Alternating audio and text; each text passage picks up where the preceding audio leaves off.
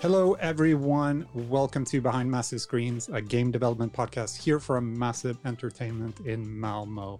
So we started this podcast / video project, used to be video, 2.5 years ago. It feels not like 2.5 years. Something happened with time in between start of 2020 and now. But yeah, 2.5 years ago, we recorded our first episode, and then we talked about narrative design. And since it's been so long, I thought we'd revisit the subject together with Shella, narrative designer here at Massive. Welcome. Thank you. It's so nice. Lovely space you have here. I know. Sadly, like the listeners can't see, but we spent a lot of energy. If you look at the trailers, I think on social, you can see Yeah. But it's really nice. I can verify to the listeners that it's a nice little space. It is. Oh, watch the Division 2 stream. They actually recorded in here. But yeah, welcome. Thank you. So nice to have you here. It's good to be here. I'm glad. Let's just jump right in. Get into it. Narrative designer on a top level. Just going to describe your job we're going to, of course, go into specifics, but just shortly going to describe what you do. Right. So as a narrative designer, I am responsible for the player experience in terms of how they experience the story. And also writing the dialogue for the cutscenes and for the quests. So working with a quest designer to design the quest experience from a narrative point of view. Right. So how did you end up here at Massive? Also, I'm going through the list of questions I ask everyone, but how did you end up in Massive? So I don't know if you want me to start from the beginning. Just start from the beginning. We have all the time in the world. So I did a literature degree at university, and then I did a postgrad in journalism, and I became a journalist and a freelance copywriter. So, a commercial copywriter, writing for PR agencies and things like that, and a games journalist at the same time. So within that role, I would present at talks and sort of, when you see people hosting panels at big sort of games events and things like that, that would be me. And then I decided to go into writing games, and I went on a week-long writing retreat, with John Ingold was one of the writers from Inkle Games. He did Heaven's Vault and 80 Days. And David Varela, they were the tutors. And then Rhianna Pratchett was one of the guest tutors. Oh, nice. Yeah, so learnt about writing for games from really, really great, talented people. So it was a good start. And then from that, I signed up for a game jam at a city local to me. So I'm from the UK originally, and there was a game jam in Bristol, which is in the southwest of England. And that's where I met Claire Morwood, who would become my co-dev and co-founder of my micro indie studio called Threefold Games. And so through that, I think both my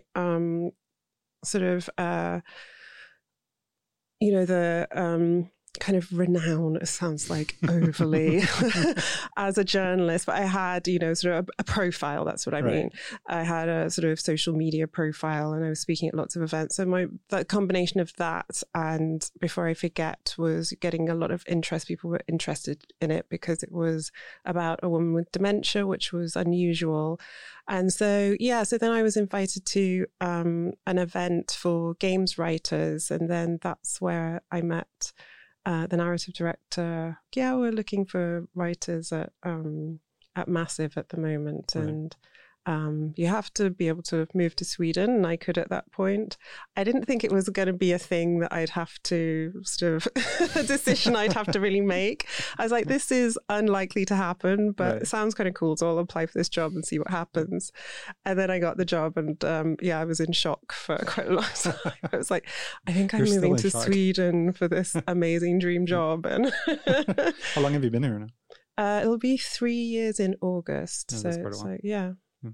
We're going to go right back to you, but I just want to say 80 Days is one of my absolute favorite games ever. If you're looking for a narrative game, go buy it on your phone. it'll save you any flight you're on. It doesn't matter how many hours it is. That game is amazing. Yeah, it is beautiful. Yeah, they're always story. Have you played Overboard? Yes, I got. Oh my God, I love that. I still have like 1 or 2 goals left on it. It's a brilliant. It is brilliant game. Yeah. Go buy all of Inkle stuff. Yeah, just buy Inkle games. Yeah. Nice. This podcast is not sponsored by Inkle. Exactly. Feel free to sponsor us, John. Anyway, so let's get back into. But I want to touch on, and this is kind of a selfish thing though.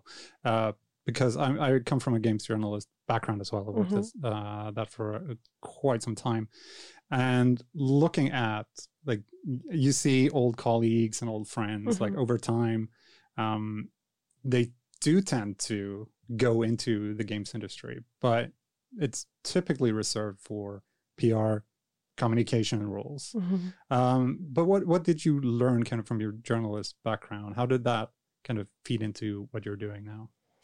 Yeah, I mean, so I was always writing fiction on the side as well, quite seriously. I ran a writing group and things. So, but I think games, like as a games journalist, it kind of followed on quite neatly from my literature degree, because in that you're analyzing storytelling, and so that's what you do. When you're writing reviews as a games journalist, you sort of analyzing what it's doing well. If something's doing something well, how does it do that, and how does it compare to other things? So that kind of sets you up nicely for making games, I think, because you kind of understand on a very sort of surface level, at least. You don't know until you sort of actually get into making a game, you realize that you don't know what makes a great game. But you have an understanding of what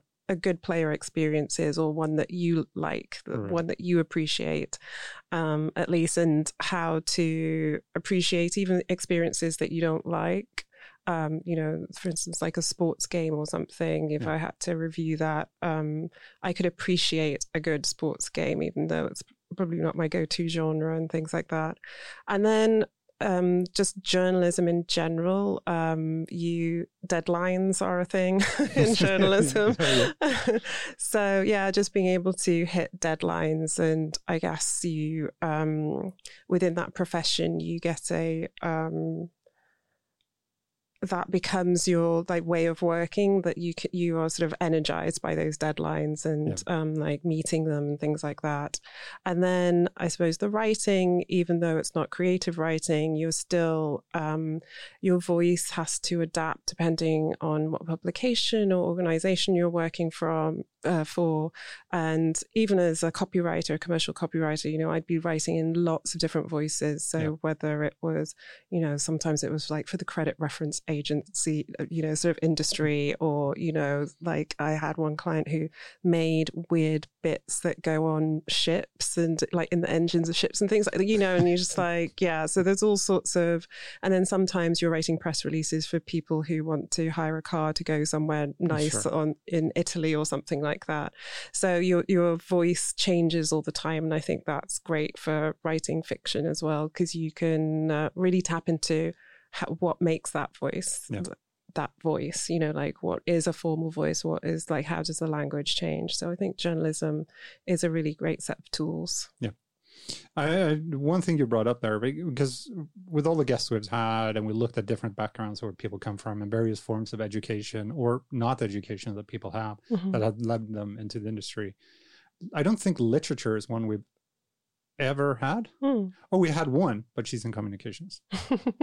How has that helped you on your journey here?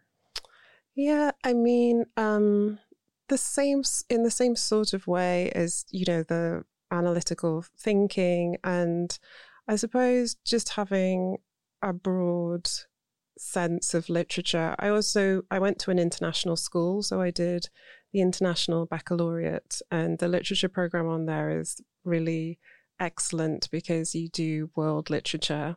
Whereas if I stayed in the UK, I would have just been doing Chaucer and Shakespeare and, Right. you know, just like, and Dickens and all those things. But, you know, I did like Cry the Beloved Country, and I did Boris Pasternak, I did Dr. Zhivago, and, you know, and the program sort of studies literature that's sort of topical for the time. And so that was really great. So even at university, hopefully it's changed a bit now, and, you know, it's more of a global outlook on literature programs, hopefully.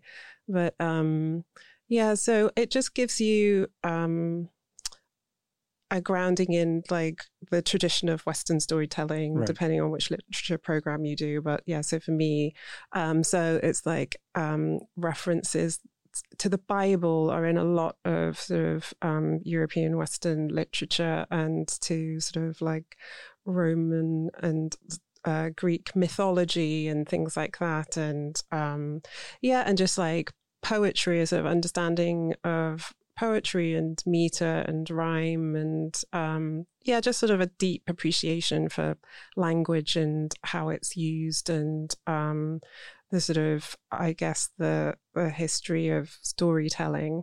And, you know, games is now in that grand tradition of storytelling. Yeah, I was just about to say, it's fairly cool that we've come to a point where all of that even if games have been trying, of course, to tell stories for such a long time, like coming to a point where really that kind of education that you have really like comes into play in video games. Yeah, completely. You know, because, you know, when I was studying literature, you know, you'd start with, you know, sort of Shakespeare and maybe Chaucer if you're doing quite traditional literature program. Mine was a little bit more modern, sort of focused a little bit later, started a little bit later. So, and then it sort of introduces the concept of the novel and what is a novel, and as we understand it. And so you read something like Moby Dick or something, which is considered an early novel in the Western tradition anyway. And then, yeah, so it's quite interesting to see how games fits into that, and, you know, sort of modernism, and how that sort of dismantled lots of things about the novel, and took it to a different place, and theatre and modernist theatre and things like that, which, you know, games shares a lot with, you know, like how theatre is aware of the audience and the interaction of the audience, and how that affects and feeds into the performance. And so games and theatre have this sort of close relationship that I think is sometimes overlooked in favor of cinema, because you know, cinema is big and flashy, it's the glamorous one. But yeah, I think theatre has a lot to offer us, and, you know, sort of people who write and work in theatre would be really cool people to attract to games, I think. Yeah, the cultural studies student inside of me is waking up now. Oh, let's have a discussion about postmodernism and video games. But let's actually, we're going to dwell a little bit more on your background, because you touched upon it very briefly before I forget. A game, you were only two people that made it. Please just tell us a little about where that came from and how you got started. Yeah, I mean, it was more than two people, you know, as we went on, but it started with just three people we were thrown together at this game jam. And the theme was borders. It was an XX Plus game jam, so it was for women and non-binary people, which was one of the reasons I signed up to it, because game jams felt like this intimidating space. As a writer, non-technical person, and, you know, whether people would laugh me out of the room. It's like, look at this one, she's a writer.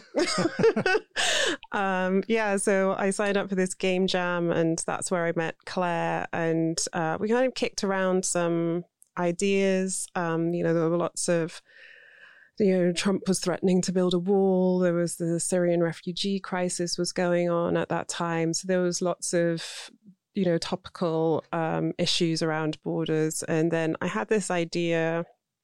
I was just in a scrappy notebook of writing ideas that was about dementia. It was just that. It was just like person with dementia, question mark kind of thing.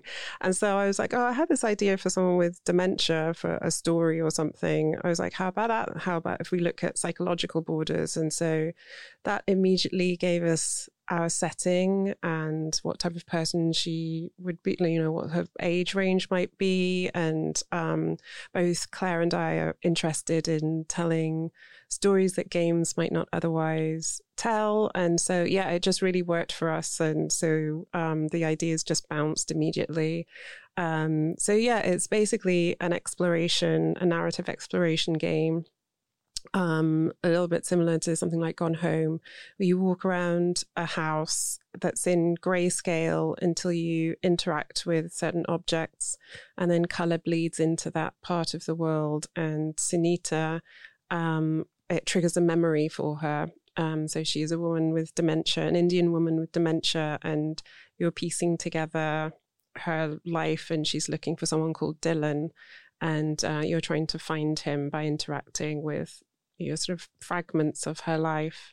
But because she has dementia, she's an unreliable narrator. So sometimes there are things that happened, but she's forgotten again. Right. Or, we have a segment where she can't find the bathroom. She needs to go to the toilet. And so we use different techniques to kind of confuse and dismantle that idea of the play or games as a power fantasy, because you can't have that when you have dementia. That's sort of so it's about sort of playing with the power fantasy of games, and so like on what stories they can tell by like looking at that dynamic. Right.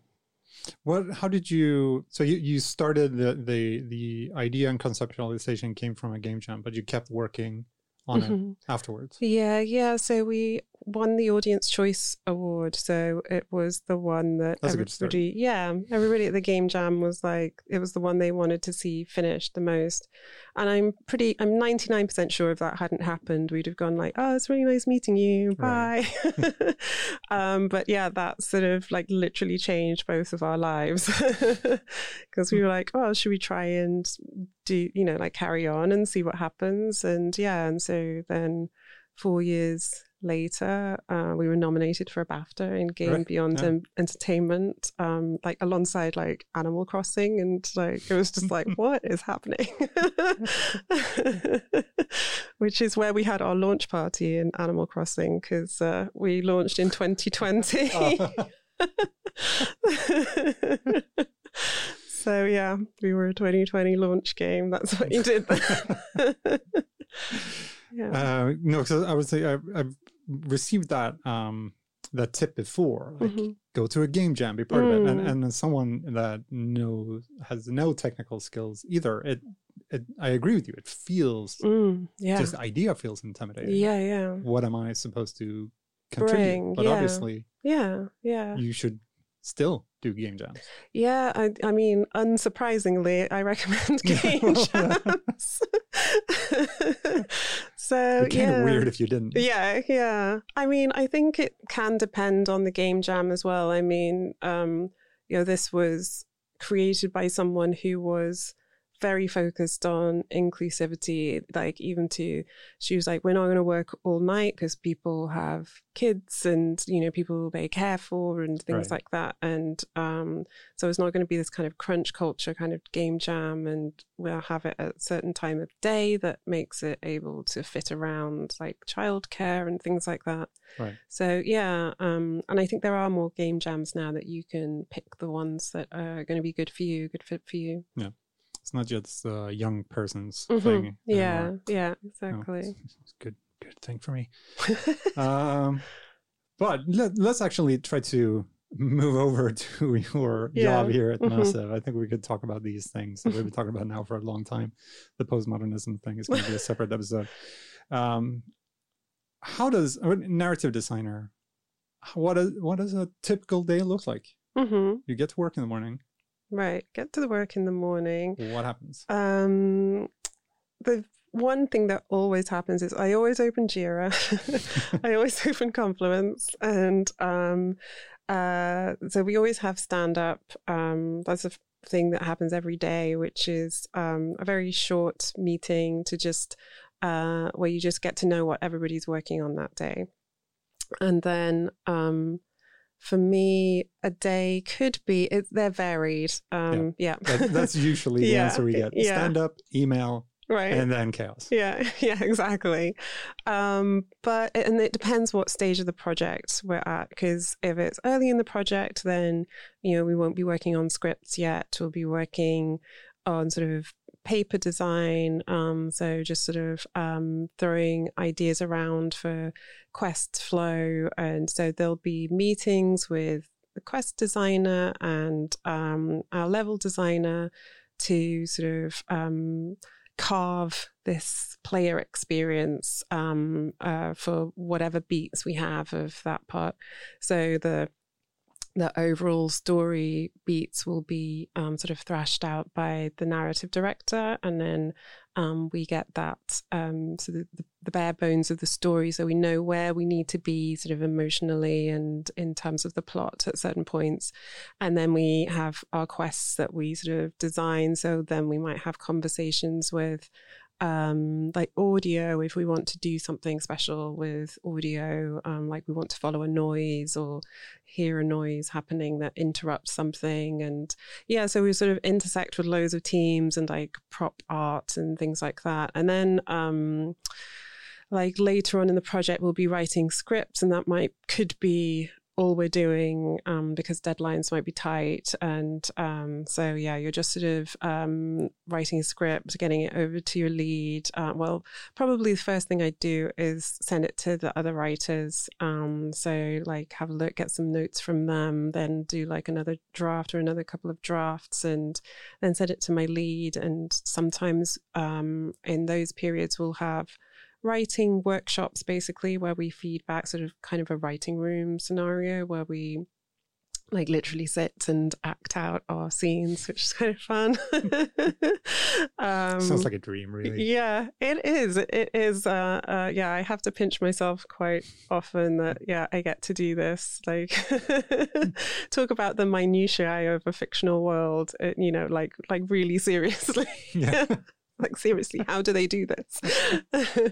And then, we get to go to attend the mocap shoots, which is really interesting, and see how the cinematic director works with the actors, and have a movement coach, and which is really interesting, watching that whole process for the actors and how they have the rig on and the mocap suit and things like that, and just how that studio functions. So that's really awesome experience. And also seeing your words finally come to life is amazing. And the sort of like ultimate reward. It's a really great moment. And then that all comes back and goes to like animators and audio people and brings it even more to life, and sort of layers on. Does that answer the day-to-day sort of? I mean, it sounds like a very long day. Yeah, but, those are different days on different parts of the project. I'm going to do a shameless plug and go listen to episode 3, I think. Sue Kang from Cinematics talks a lot about how to work with the mocap and planning out the shoots and stuff like that. Nice. As a follow-up once you're done with this episode. But I think one thing to make a kind of because you're not a narrative writer, you're a narrative designer. Kind of the difference there between obviously you write a lot, you write scripts, etc. But what's the difference there? What is it? Why is your job? In another question, why is your job called narrative designer? This is like the $1 million industry question. Yeah. Because every studio like calls has a different definition for what a narrative designer is. That's why there are so many narrative designer GDC talks available online. Yeah, probably because everyone's trying to figure out. Because it's different in different places, but at least it's because we work so closely. So the narrative designer is made up of two people essentially. So it's the quest designer and the writer. Right. So I'm narrative designer on the writing team, and we're all sort of buddied up with a quest designer for a particular quest, and together we are concerned with how to tell the story and how the player experiences that story. Right. And within a game, you have a certain number of tools that help you tell that story. And so those can be, depending on what your game is, that can be, full cinematic cutscenes.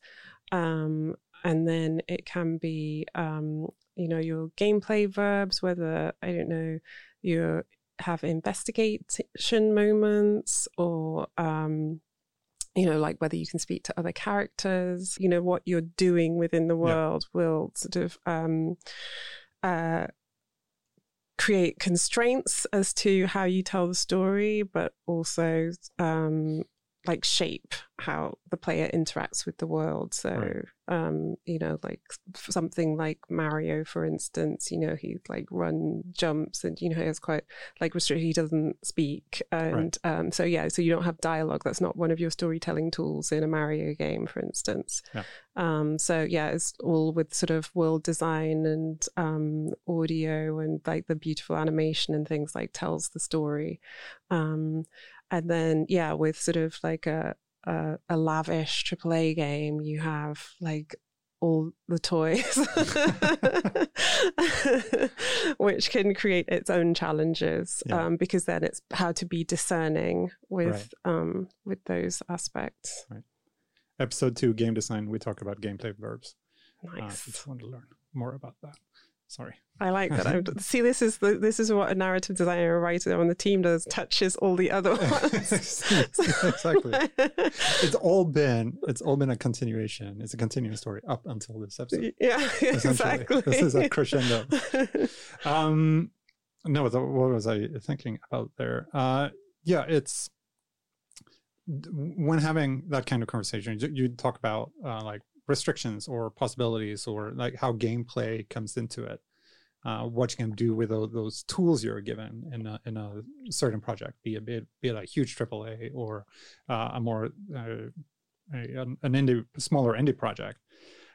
What kind of comes first in those kinds of conversations? Game design, narrative design, story. How do those things come together when planning out the game? Well, I suppose interesting. Well, it's different, I think, on an indie project or a very small project like Before I Forget, compared to a bigger AAA project. Or my experience of a big AAA project is that the story, the treatment for the story is already there. But then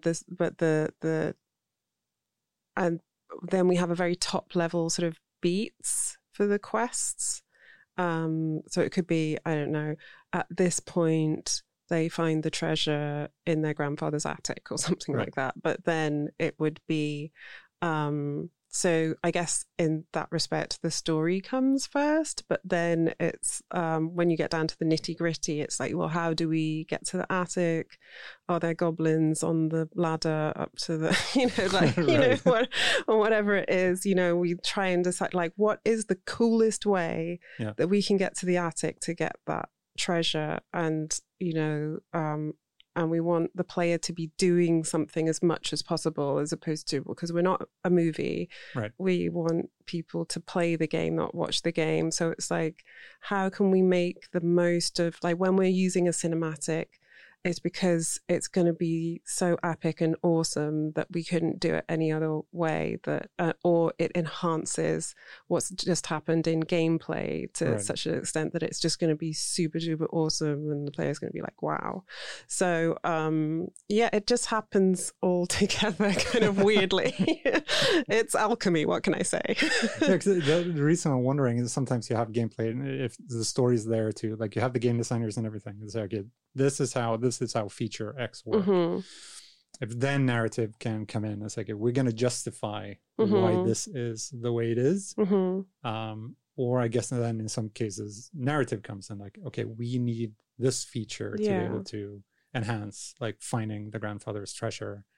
We actually need this ladder full of goblins. Yeah, exactly. So it does sometimes depend even on the quest. Right. Because sometimes a quest is gameplay heavy, maybe it has more combat in it or something, whatever it might be. And then but it doesn't mean that the narrative or the storytelling is secondary. It's just like, we're doing it this way. Yeah, so it's never like that story overrides gameplay. It's finding a way to balance those things so that they enhance each other, which is like the cool, nifty challenge that we have every day, and it's hard. I think we talked to in that first episode, Anna. What I really like is, as an example of just like not justifying, but how these two things come together into one, is from Control by Remedy. You have so we need all these kinds of weapons that the character should use, but the setting does not really allow for all of a sudden I have a rocket launcher on my shoulder. But then everything just comes together inside one gun, which is then used as a narrative tool to kind of build the world around us, which I just found fascinating when you realize, like, okay, this is such a great way of marrying gameplay with, now I have a shotgun, now I have a automatic weapon, all in this one thing, while narrative gets to really shine and tell the story through. Right, yeah. I mean, like, Edith Finch has become a cliche to use as an example of beautiful marriage of gameplay and storytelling.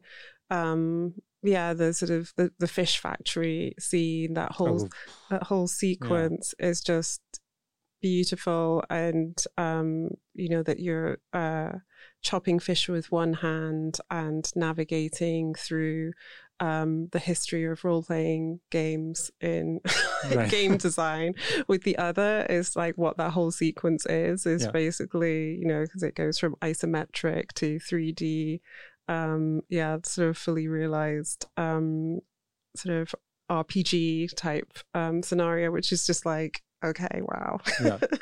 And it's beautiful when those moments happen. And that's what you're always trying to strive to. You're always trying to be Edith Finch every day.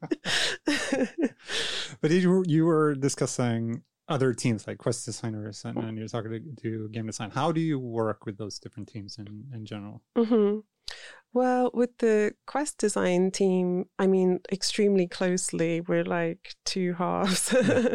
And so that's really lovely. I love that like really close working relationship we have. And then we have a level designer. So it's really that trio of people.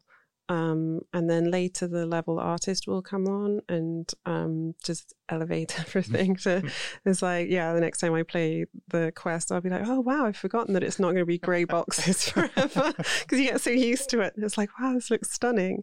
So it's just lots of meetings basically, and sort of brainstorming sessions and playing the quest together. So we'll sit and play through not even the whole quest. Sometimes it'll be like certain levels, because it might be different level designer on a level in the different part of the quest. So you'll sit and play through a level and see what's not working and what the solution is, and what the neatest way is. Like if there's like a gap in the gameplay verb, so that we might have to do it with more dialogue, or you know, find another way around it, or maybe there's a puzzle that we could get in here and things like that, or you know, like what's not working, like what are people not understanding about what we're trying to say here, or where we're trying to direct the player and things like that.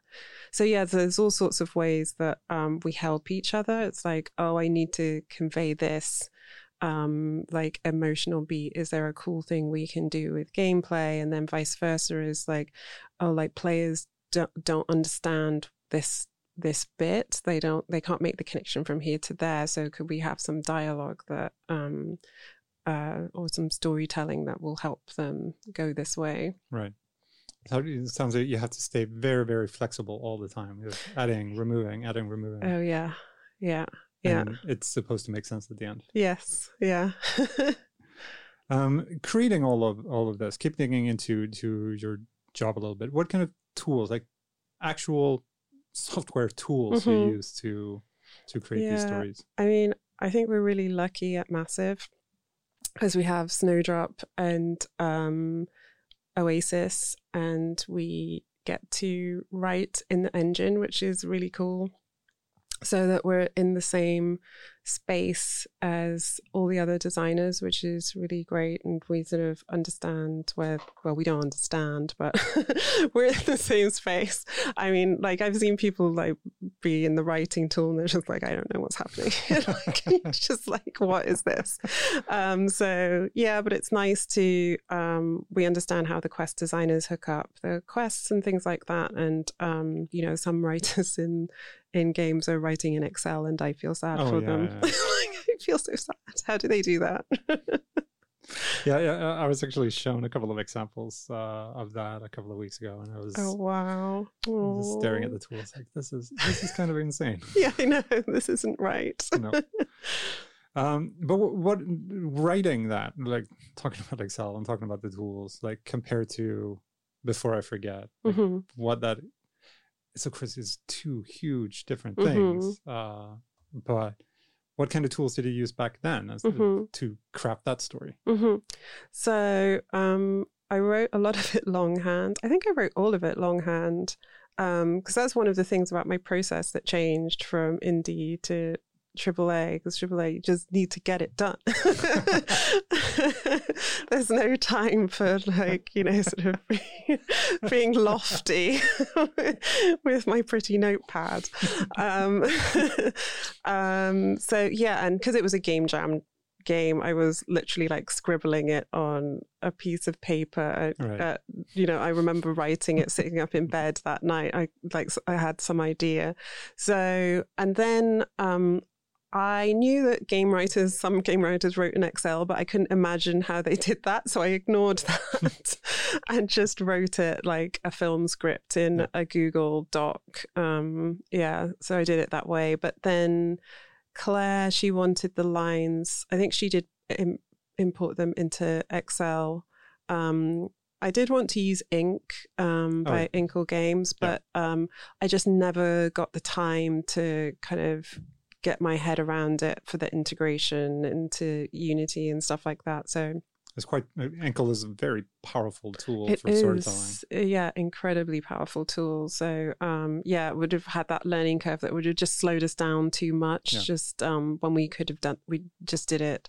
Yeah, so I just wrote it like a script in Google Docs, and then it went into Excel. So it was all numbered. Yeah, so it went. So it went into Excel otherwise. Yeah, anyway. But I wasn't writing in there. Didn't do it. That's the crucial difference. Is like, I think I put stuff into Excel once, and I put it in story order. Yeah. And Claire was like, "Can you not?" Because she was the programmer. She's like, I was like, oh, okay, yeah, you have to put it the robot way. Where it's like, I was like, oh, I thought it was being helpful, and But this is a great example, actually. Even in a small project like that, kind of the inner workings of narrative and gameplay. I learned a lot from working with Claire just on that tiny project about the impact that something I write could have on like the animators, or it's like, and then 1,000 dragons fly over around the hill and the animation team just dies on the spot.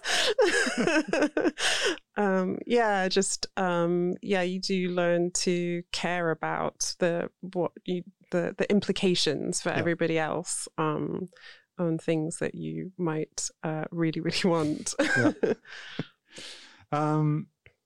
You have, I asked you to put down a couple of points before we recorded this, the stuff you want us to talk about. We've been through most of it and more. But the last point you wrote down, which I love, is storytelling in games, challenges and joys. Mm-hmm. Can we talk a little bit? What's the main, I actually know kind of the answer that you will get to this, but what are the main challenges when creating a story in a game? Well, I think both the challenge and the joy of writing games is the player. That's the answer I knew it would be. Yeah, I mean, a challenge because you have to try and anticipate what they're going to do and what you don't want them to do. And, like where you want them to go, ideally, if you could just... or what you want them to do. And so that's a challenge, sort of always trying to anticipate that. And that's a lot of what the theory of game design and our jobs is like, how do we get the player to do these things that we want them to do because we've created this really cool experience for them. Right. And then part of the joy is you hand it over to players and then it's their game and then they run amok and they do something that you couldn't have anticipated. I mean, even sort of GMs on role-playing tabletop role-playing will know this. They've crafted this beautiful scenario and then the players just do something else. Yeah, exactly. But then it creates these other beautiful moments and, that sort of emergent gameplay, for instance, create like moves the medium forward because it's like, oh wow, this is really cool, we didn't know they'd do that. And then it's like we can create games that can enable them to do that more, or and then it's like, how do we tell stories whilst they're just like running about doing whatever they like? And it creates all sorts of like cool challenges and constraints and things to try and anticipate and solve, which is one of the great things about storytelling in games. Yeah, you talked about that before with exploring and finding new ways to tell stories and actually finding out what video games can do. I guess at the end of the day, it is about the player. And how they actually, as a game writer, find out how the player will actually interact with whatever story you're trying to tell. Right. Yeah, because there's only so much you can do to try and sort of craft that experience, unless you're telling a very linear kind of story, like tight storytelling, like a Naughty Dog game or something. But even within that, I think, the sort of like breakout combat moments, there's some freedom to do it the way you want to do, and, like your play style and things like that. But otherwise, there's only so much you can do, and then you watch, which is why, like play tests and playing each other's quests and things is so important. And watching someone play your game for the first time is like, oh wow. I mean, there were design decisions that we made, and before I forget, from watching people play the game, that then sort of like changed the sort of gameplay pillar of the game, one of the pillars, the design pillars. So yeah, like getting hands on the game is so important because you can see what people want to do or what they're not understanding, or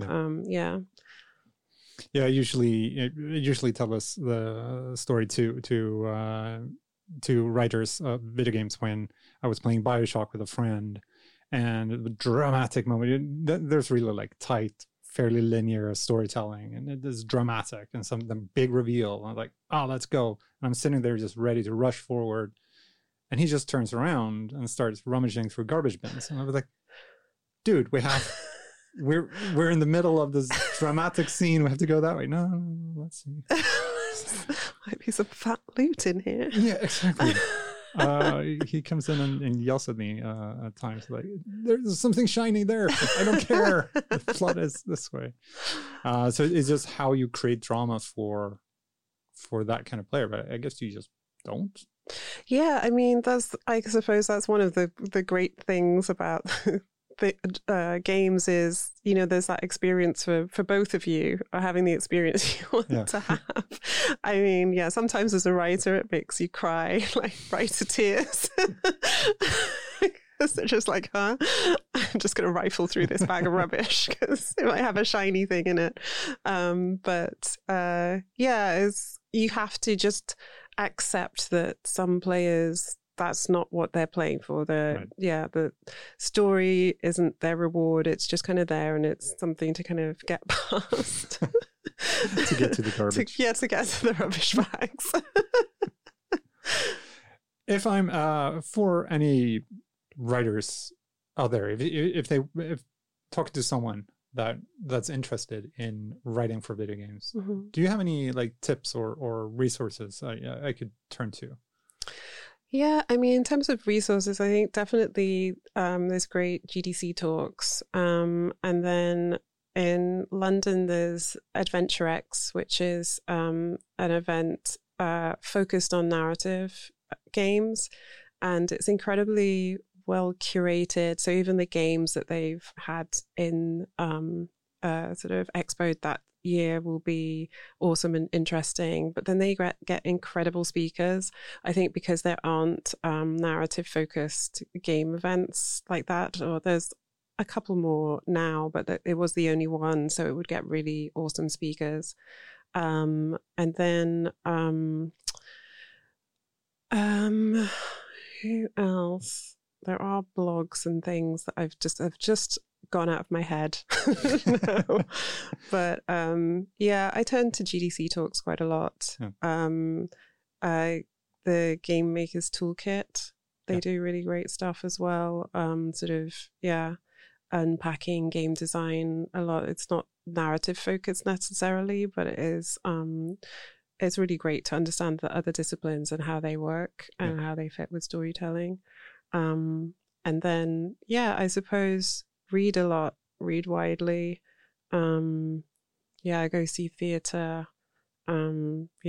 Analyze the stuff that you like. Why do you like it? I think look beyond games for your inspiration, and sort of look beyond Western storytelling conventions as well for interesting ways to tell stories. And play, before I forget, 80 Days and Overboard. Yeah.